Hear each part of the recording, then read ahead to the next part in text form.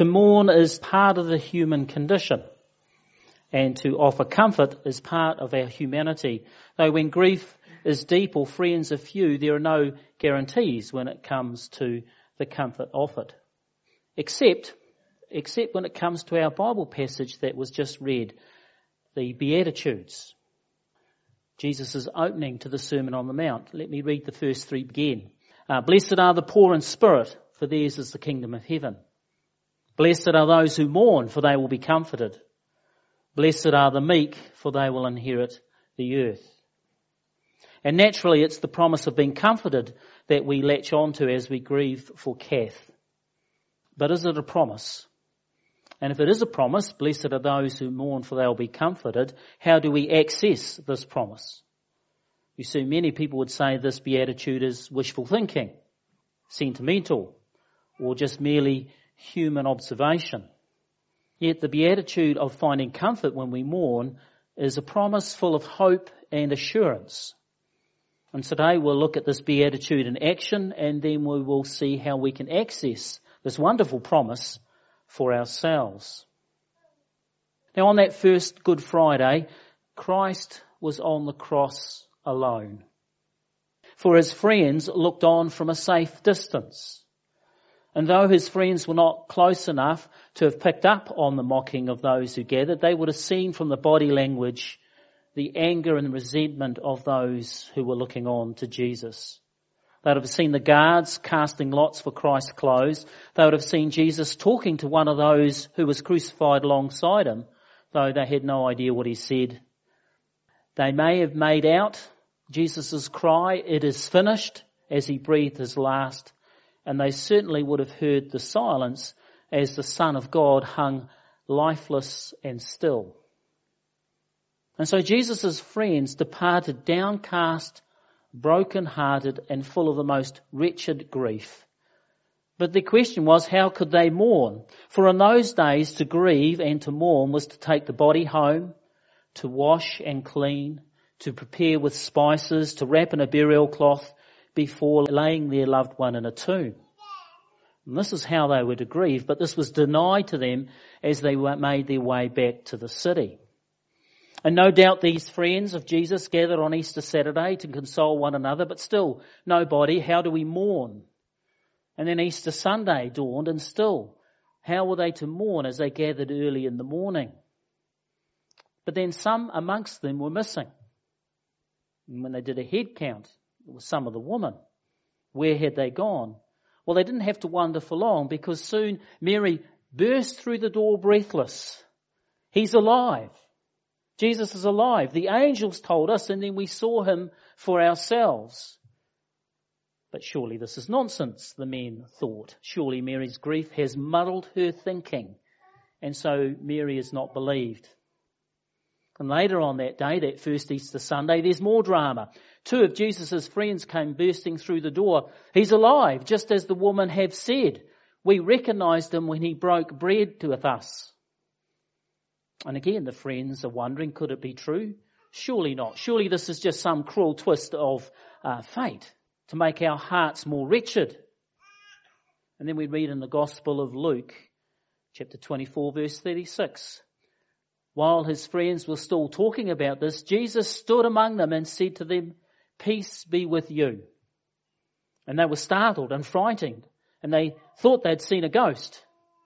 And then Jesus said to them, "Why are you troubled? And why do your doubts rise in your mind? Look at my hands and feet. It is I. Touch and see. Does a ghost have flesh and blood?" Taken aback and astonished, his friends still did not believe Jesus until he sat down and had a meal with them. Blessed are those who mourn, for they will be comforted. So on that first Easter Sunday, the friends were comforted because Jesus was alive and with them. But that first Easter Sunday is much bigger than the raising of one man and the comfort of friends. For Jesus was more than a man. Jesus was more than a carpenter, which he had spent his first 30 years at. He was more than a rabbi, a teacher. He was and still is God's one and only Son.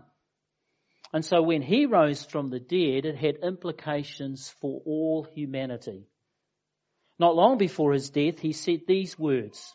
In the Gospel of John, chapter 11, verse 25, he said, I am the resurrection and the life. He who believes in me will live, even though he dies. And whoever lives and believes in me will never die. And here we are getting closer to that source of comfort in that beatitude. The comfort is promised to all. Whoever believes in me will not die. It's a whoever. It's not restricted to his first century friends, but is open to you and I. Whoever believes in Christ will be raised from the dead. Death need not be the final word in your life. John 3:16, for God so loved the world that he gave his one and only Son. So whoever believes in him will not perish, but have eternal life. And this is what that beatitude means. Blessed are those who mourn, for they will be comforted. For all those who take Christ as their Lord, who believe in him, move through death to eternal life, everlasting life. As we give our lives to Christ today, we receive a taste. The Holy Spirit seals in us this everlasting life that we receive in part this side of the grave, but all who look to Christ receive it in all fullness on the other side of the grave. And because Kath believed in Jesus, we know that she has not perished, but has received everlasting life. And although we miss her, and we mourn and we grieve, we are not distraught. For we know everlasting life is for all, for everyone who looks to Jesus. And this is the greater assurance that we have, because not only for Kath, but for each one of us as we cling to Christ, has the promise of everlasting life.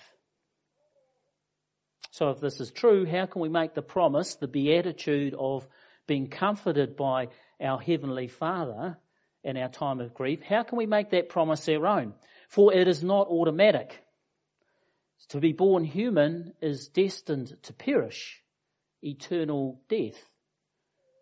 That is our grim default unless we do something about it. And many people strive and follow this particular religious belief and this other particular guru, but the Bible is clear that all those that trust in Christ are those that break the cycle of eternal death. We believe in Christ, his death and resurrection, and it's not like a mental agreeing in our mind. It's not just an acknowledgement of an important historical figure. It's not like we put Jesus up there with people like Gandhi and Mother Teresa and all those other wonderful people. It's more than that. It's a head belief and a heart belief that is followed up by our will and our actions. A humble submission to Christ who is risen from the dead, asking him to be our Lord. Blessed are those who mourn, for they will be comforted. This is the invitation that is open to all of us today. By looking to Christ and believing him, by following him as our Lord, like Kath, we can have the assurance not only that Kath has received eternal life with her loving Heavenly Father, but that we can follow and be with her and our loved ones. That is the open invitation we have for those who look to Christ. Let's pray.